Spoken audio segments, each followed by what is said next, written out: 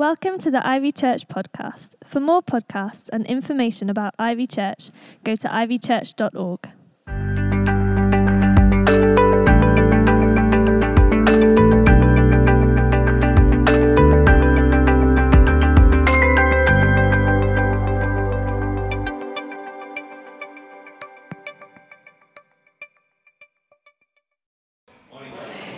My name's Gav. I work for the Evangelical Alliance, which is a great privilege. And I don't know about you, but I find it annoying, unintelligent, unhelpful, and in fact, a little crass when people use sermons to advertise the ministry they're involved in.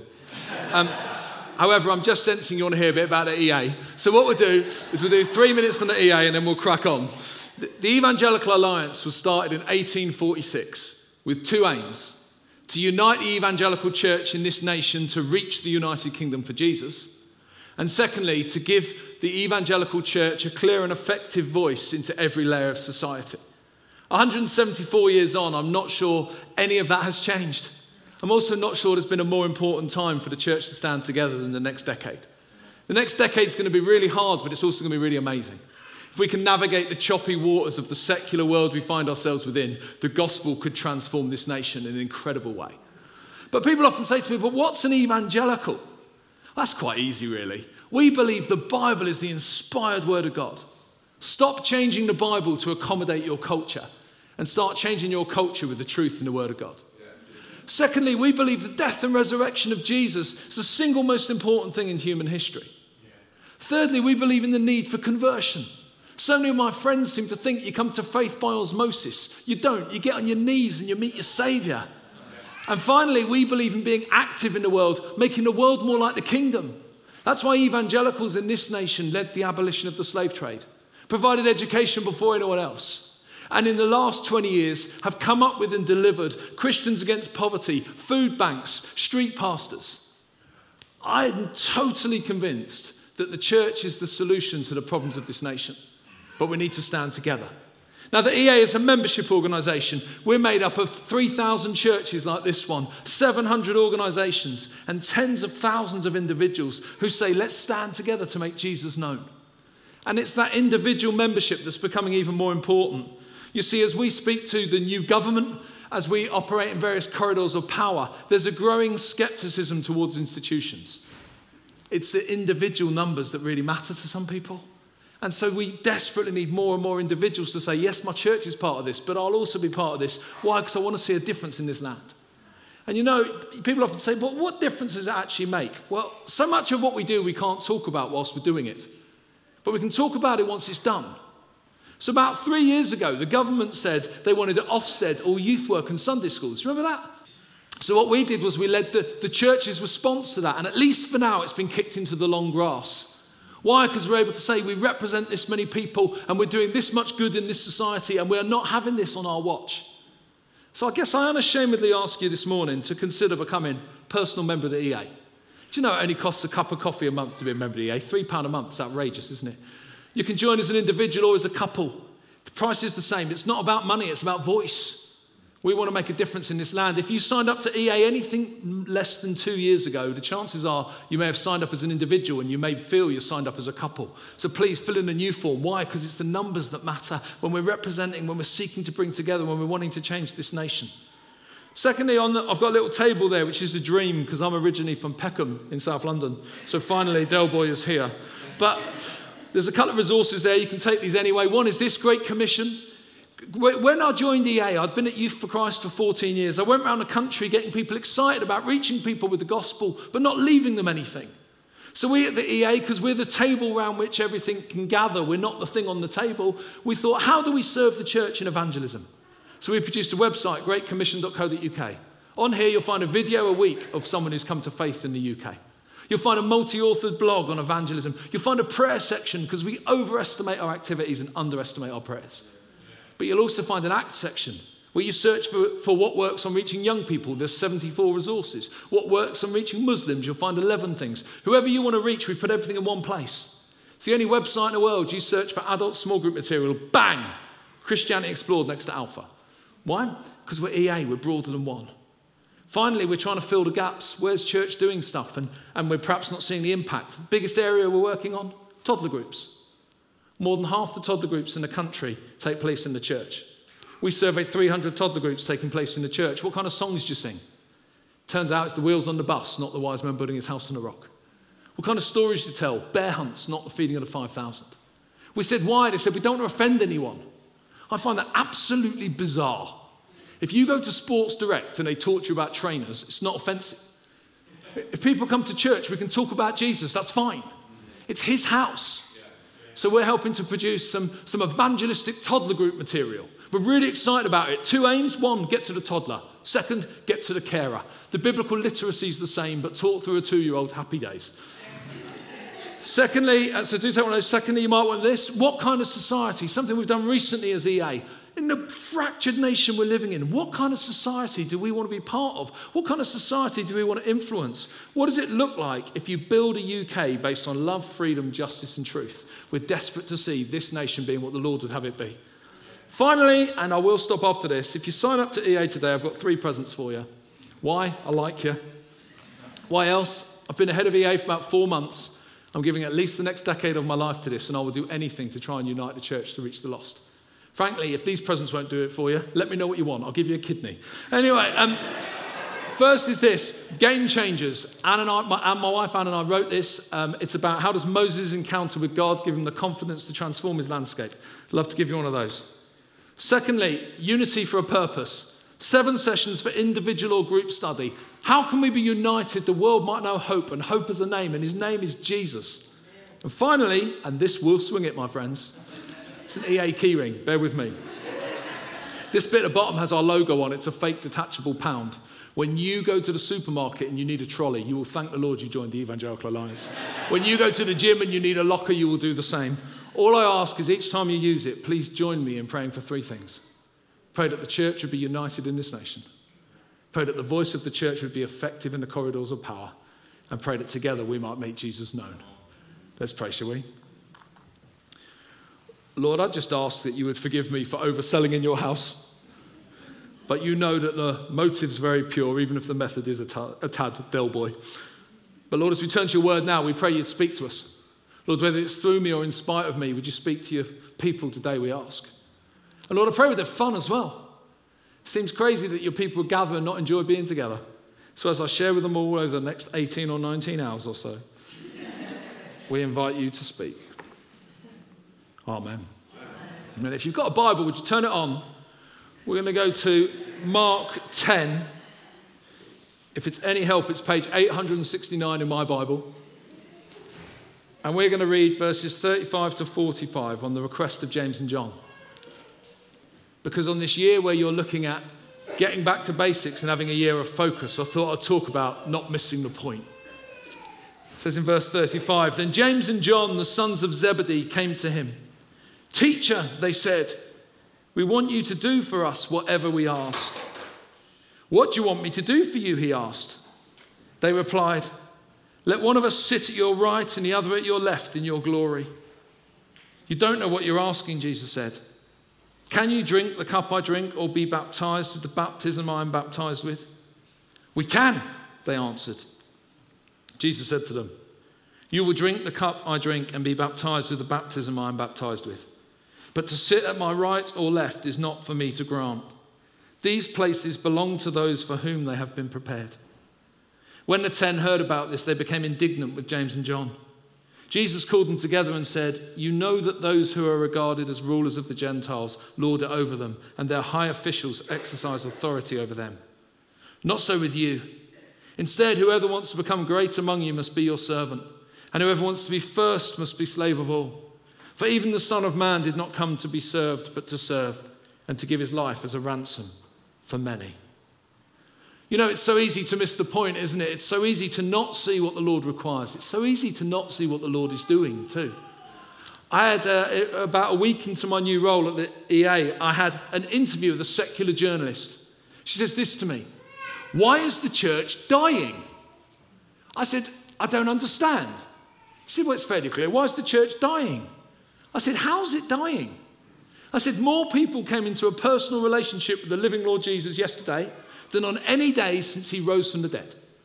And I said, if you want even better news, more people will become Christians today than did yesterday. Isn't that brilliant? She says, but why is the UK church dying? I said, oh, that's a different question. I said, you see, there's not a section in heaven for British people. And friends, I think we need to start realizing as the church, we're on the winning team. We know the end of the story, Jesus wins, but we're also on the winning team. More people are coming to faith right now globally than ever before. I long for it here, but until it's here, I'll keep the global perspective too. And we mustn't miss the point and start believing that things are not as they seem. In this passage, the disciples are so slow to grasp what it's all about. Jesus is talking about ransoming himself for them, and James and John are discussing and arguing about who gets more reward for their petty sacrifice. You know, the account in Matthew makes them look even more tragically pathetic. And the other 10 disciples are indignant. You'd have thought, well, that's because of what James and John are doing. No, it's because James and John aren't recognizing the sacrifices the other 10 have made. You know, you've got this petty moment where there's 12 people comparing themselves to one another, and it's distracting them from everything else. You know, in the church, we need to drop comparison. You know, when God made you, he made you brilliant, but he threw the mold away because one was enough. We mustn't compare ourselves to others. It either makes us feel better about ourselves at their expense or worse about ourselves, elevating them. God made you and you're amazing and you're wonderful. When you get really close to any human being, you realize why God only makes one of everyone. He only needs one. But he doesn't need us trying to be like others. He doesn't need us comparing, does he? I remember when I was at Bible college. I went to Bible college when I was 18. And you're all too young to know this, but back in the day, my parents were fairly well known in the Christian scene in the UK, let's say. And I went to Bible college, and people therefore expected me to be basically just like Jesus. The problem is I wasn't that much like Jesus. And I went to Bible college, and there was this one chapel service where they said at the front, if there's anyone else in the student body that you really don't like, if there's anyone you compare yourself to feel better about yourself, if there's anyone here you look at and you even question if they might be a Christian at all, if there's anyone here and you look at and frankly you just don't like them, we can't have that kind of disunity in the student body. So at the end of chapel, just say sorry and deal with it before lunch. At the end of chapel, everyone goes off to lunch. No one goes to see anyone apart from me. I had a queue of people. It kind of snaked around the chapel of person after person saying to me, do you know what? I really don't like you, but please forgive me. Or when I look at you, I feel so much better about myself. And friends, there's better ways of doing it. Do you know what's funny though? Everything all those Christians told me they didn't like about me as a young person, they love about me now. So they'll say, you're really brave, you'll make a stand, you'll go out on a limb, you'll do it. Yeah, we need to work hard at this. But wouldn't it be amazing if in this church you never went to bed on an argument? Because you always dealt with stuff. And part of that was not comparing yourselves to one another. You know, we are not as crass as the disciples, but we might struggle to understand that what we really need is not a reward, we need a ransom. Jesus teaches in these verses that discipleship is self-denying, self-risking, it's self-giving, or it's lowly service for the redemption of the world. And I think as well as not getting it wrong, I think in the United Kingdom we need to raise the bar on what it means to be a disciple. I think we miss the point here sometimes. I meet so many people who'll say things like, it's a bit old-fashioned and you're living under law, not under grace, if you have to spend time with Jesus every day. I'm like, hang on, what's wrong with us? When did it ever become okay to have a relationship with someone and not spend time with them? Can you imagine if I woke up this morning, well, in fairness, I didn't say morning to her because it was 4:45, but if I woke up in the morning and didn't say good morning to my wife, because it's a bit legalistic to do that every day. Friends, we need to get back to basics on our walk with the Lord. We expect people to respect a book we don't read. We expect people to want to join a family in which, at the moment, where's our health at? Where are our spiritual disciplines at? Where are we doing with that? We're biblical authority, allowing the Bible to drive who we are. And what about also within some of this? Where's holiness gone? You know, my 14 years in Youth for Christ, the question I was most often asked by Christian young people was this: where is the line in my physical relationships? Basically, what they were asking was, how much sinning can I do before I upset Jesus? And you know what? There is no line. Relentlessly pursue Jesus. If in doubt, don't do it. If in doubt, don't smoke it. Don't snort that. Keep your trousers on. Don't look at that. Don't fiddle your taxes. We need to find a new type of holiness. Salt and light needs to be different. And I just think there's a challenge to us at the moment. The dark is getting darker, so the light needs to shine brighter. Jesus tells them they've got the story back to front. Many who are first will be last, and the last will be first. At the same time, I feel sorry for the disciples. According to the late John Stott, the disciples were aged 15 to 22. Can you imagine if your adventures as a young person were recorded in the most read book in human history? So we have to go a bit easy on Jesus' youth group here, but he does make two things central. The first is this, and we all know this, but it's so important. There's a clear message. There's a really clear message. Jesus uses two of the most offensive words in the Roman Empire to convince the disciples they don't need a reward, they need a ransom. And the first is this, the Greek word lutron, or ransom price. It describes the payment made to free a slave or a criminal or a prisoner of war who had no hope of survival without the help of a powerful friend. Really simple stuff, but really amazing. He says he lutrons himself. He literally liberates them from enslavement to something that otherwise there's no hope of leaving behind. Jesus tells the disciples he's about to take the punishment they deserve for their sin. You know what's amazing? He basically says, fellas, you really don't want what you deserve. I'm not giving you what you deserve. I'll give you what you deserve, you're stuffed. But I'm not giving you what you deserve. I'm giving you a ransom. I'm liberating you. I'm setting you free. It's time for them to be grateful to God they don't get what they deserve. And you know, for us as Christians who've known the Lord a long time, let's not get bored of the gospel. The gospel is just amazing. The way the gospel changes your life. You know, because of the brokenness, there was creation, everything was wonderful. And then the brokenness of mankind meant we needed liberation. So Jesus, who is God, comes from highest heaven to lowest earth. That is amazing, isn't it? It's just amazing. And he becomes a baby. Babies don't do anything. That's not true, actually.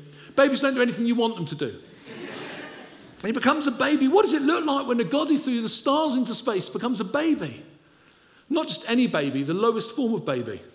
A boy. Let's be honest, women are the superior gender.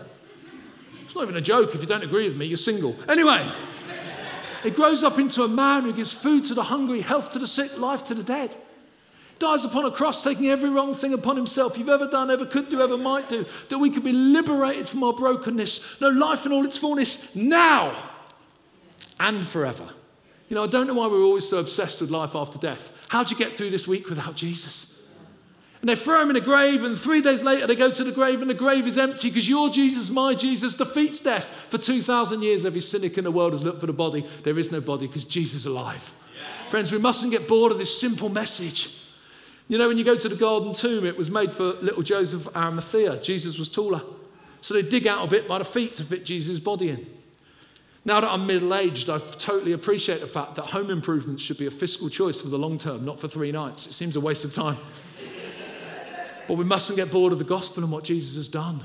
And you see it time and time again. You see changed lives, don't you? I bump into people and they don't even look the same as they used to look.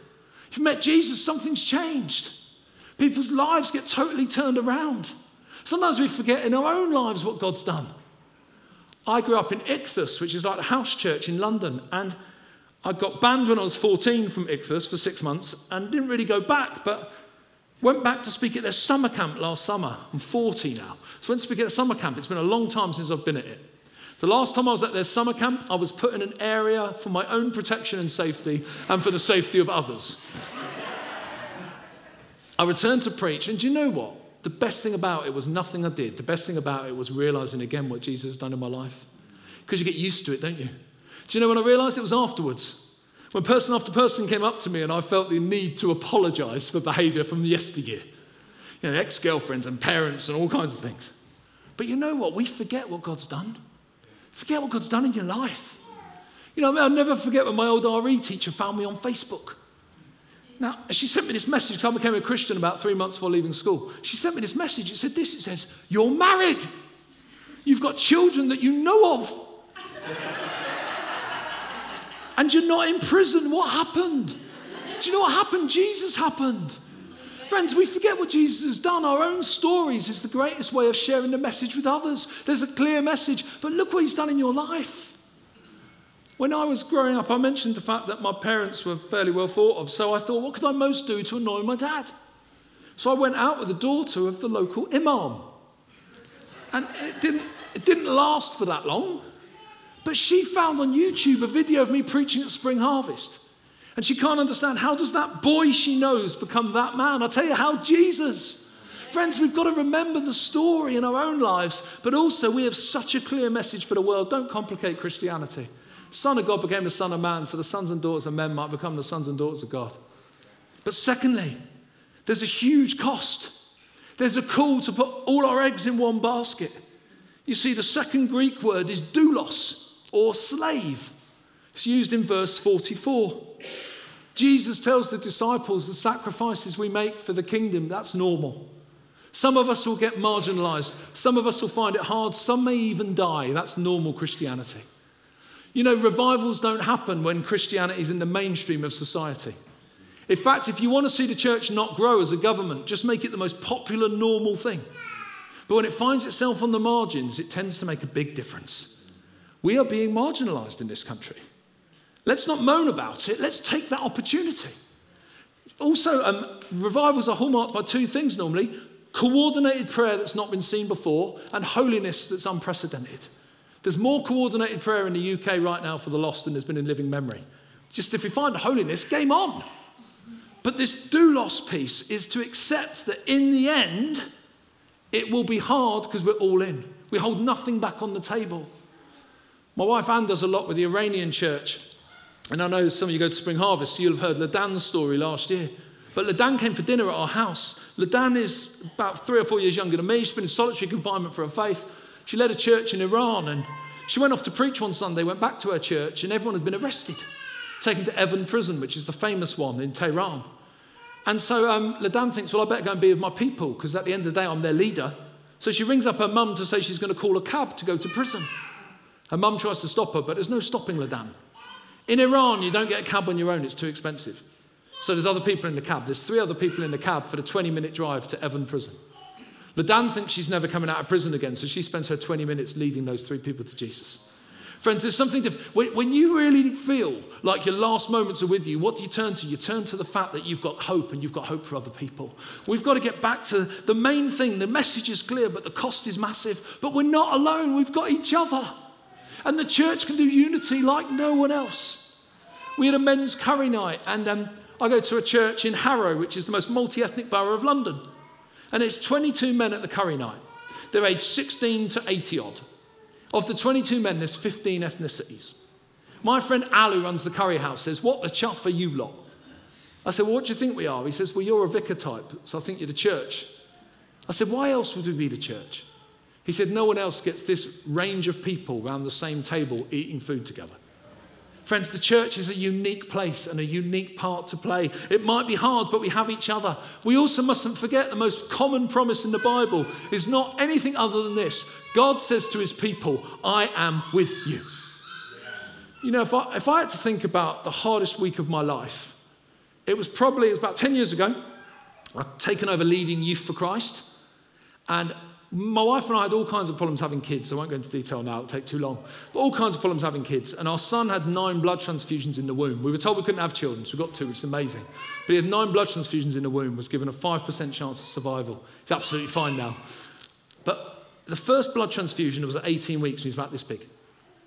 And that happened, and he had a 5% chance, and it was really hard. 4 days after the first blood transfusion, it was my first staff conference as head of Youth for Christ. Youth for Christ is spread all over the country. All 450 get together once a year. If you don't cast your vision, then you're stuffed. We've gone a mile from home when the phone rings. We answer the phone. It's the hotel in North Wales we've booked out for the week. The norovirus, DNV, right, has taken over the hotel. And so environmental health have shut the hotel down. I'm a mile from home. We pull into this Asda car park. I get out of the car. I pass on to the Lord how I'm currently feeling towards him. It's okay to wrestle with God, just don't go so far he puts your hip out, right? I feel God say to me in this car park, I'm with you, it's going to be okay. So I start ringing through my leadership team. You know how it is. You've got a leadership team. You go through the first few that you think will really help you. There's only 7 on my leadership team. The first 5 don't answer their phone. By this point, I'm in trouble. I'm ringing the people that, frankly, I'm thinking I'm only ringing them out of duty. But then I ring my friend Jeff, who used to run our prison work, and he says, Gav, we'll sort it. He says, drive to the middle of Birmingham, we'll sort it. And so we decide to text all 450 people, because it's before WhatsApp. We text all 450 people, go to the middle of Birmingham, it's going to be okay. Do you know 443 came? The only hotel in Birmingham that had enough beds was the Hilton at the NEC. So we told them all to go there. We hadn't got a deal. We just told them that conference had moved to there. We get to this hotel and Jeff and I are sat upstairs with the manager and the assistant manager. 443 people are in reception. We tell these people what we can pay. It's 25 grand less than they can sell it to us for. So I turn to them and say, I'm really sorry, but if you don't come down 25 grand, I'll go and tell 443 people in reception to go home. I was absolutely bricking it. They go out the room, they come back in, they say, we don't know why we're doing this, but as an unprecedented act, we're going to let you have it for the price you said. We then had our best conference ever, but before we left that room, Jeff turned to him and said, by the way, the suites are quite nice. Can we have one? I said, Jeff, shut up, get out. But you know, I had this week where I spent time by my wife's bedside whilst my unborn son was probably going to lose his life. I spent time thinking, how do I lead an organisation when the hotel's closed? It's never been closed before. How do I go forwards when I don't know what to do? You know what? Sometimes you put one step in front of the other and you say, do you know what? I do lost myself on you, Lord, but you better deliver. Because you promised to be with me. Please be with me.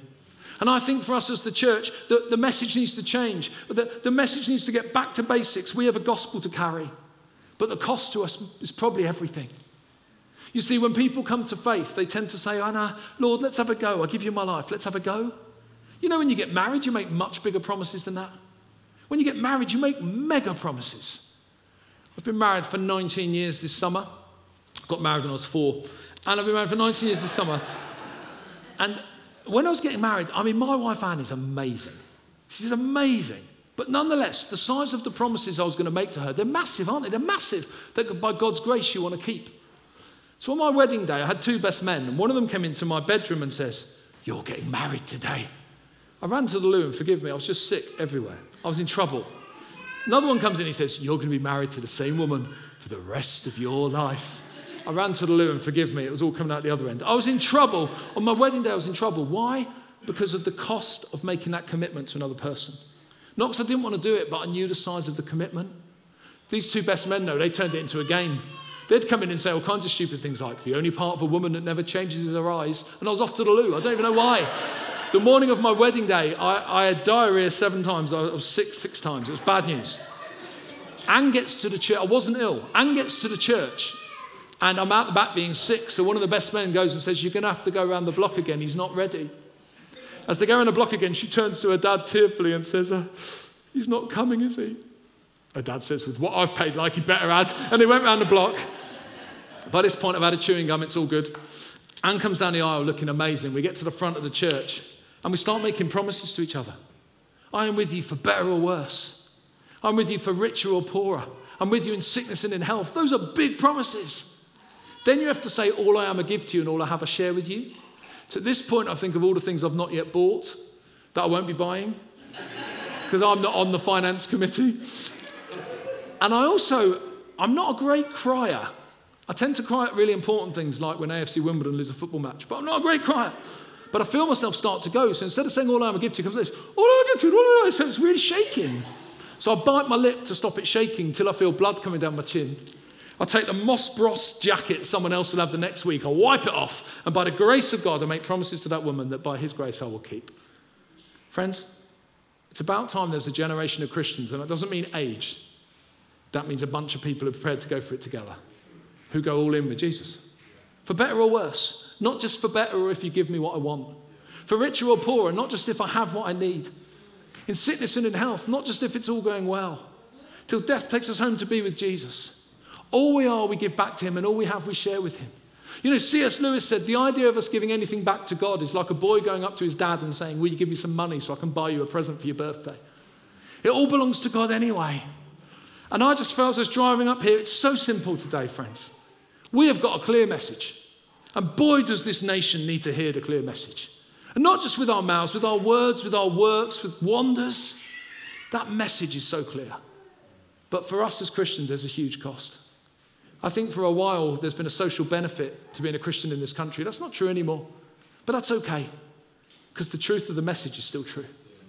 And perhaps it's time that a bunch of us said, do you know what, the price tag might be harder, but I'm going all in, Jesus. I'm leaving nothing on the table, because I am yours.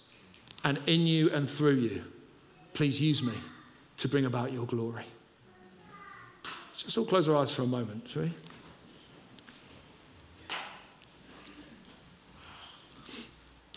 As I was driving up here today, I did just have a real sense that for a few of us, we actually know that the price tag of following Jesus, the price tag of serving him, the price tag of sharing this message, the commitment needed for the next chapter, it's actually another level to where we've been before. We actually know in our heart of hearts to share our faith at work is going to be harder than it's been before. To be who we need to be in our families, to maybe perhaps the sacrificial giving that's required from us. But we just know that for what we want to see in our lifetime, the cost is higher than it's been. And I just think the Lord meets us in those moments. When I think about that car park when I was ranting at the Lord met me in that moment. Wasn't necessarily pleased with what I'd been saying before, but he met me in that moment. And I think for some of us, when I was driving up, I had a sense over both these services, for some of us, there's a gear change in what it's going to cost us to be who we need to be for the kingdom in this next chapter. This is not about a bunch of us going to Africa necessarily, though that might happen. But it's about in the context we already find ourselves. The price tag rises, so does our ability to say, oh, I'm in, I'm all in, Lord. And I just wonder if that's you this morning and you're able, I'd just love to pray for you. So if that is you, would you just stand where you are if that's you this morning? If you know that actually there's a gear change needed for you, the cost of following Jesus is going to get harder, but you want the Lord to equip you for that. If that is you, would you just stand where you are today?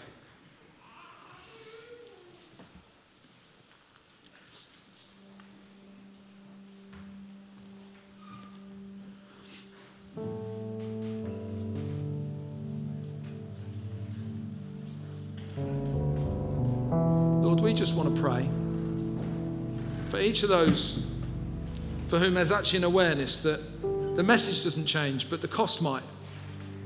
I want to pray, Lord, that you would remind each of my friends right now of that great promise that you're with them. I want to ask, Lord, in this moment, there'd be a real sense of your presence alongside them. But I pray, Lord, for open goals of opportunities, to be bolder, to be braver, to be what's needed at this time. I pray, Lord, that as it maybe gets harder, so you draw closer. And I ask, Lord, for this church, that this church would be used in a remarkable way moving forward. Lord, enough decline in this nation of your church. Enough of the darkness seemingly winning. We pray for a new chapter for Ivy and beyond. And Lord, we thank you that you never ask anything of us you haven't done before. So we thank you once more for what you've done for each one of us. Whether we're stood or not, Lord, I kind of pray a spirit of new Christians to be amongst us as we leave this place today. That would almost be like when we first met you, buzzing about what you've done and therefore desperate to share you with others. I pray, Lord, you would remind us of what you've saved us from and who we are compared to who we were. Lord, we're all works in progress, but we are pleased that you are making us more like you. We invite you to do that yet more. Finally, Lord, we do pray over our nation that for your kingdom and your glory, you would do something that could only be attributed to you because it was so remarkable. You would do something that would change the face of the United Kingdom, and that some of the division currently in our land would be healed by the great uniter, King Jesus. And as we worship you now, we pray that our small offering to you would be a sweet sound to your ear.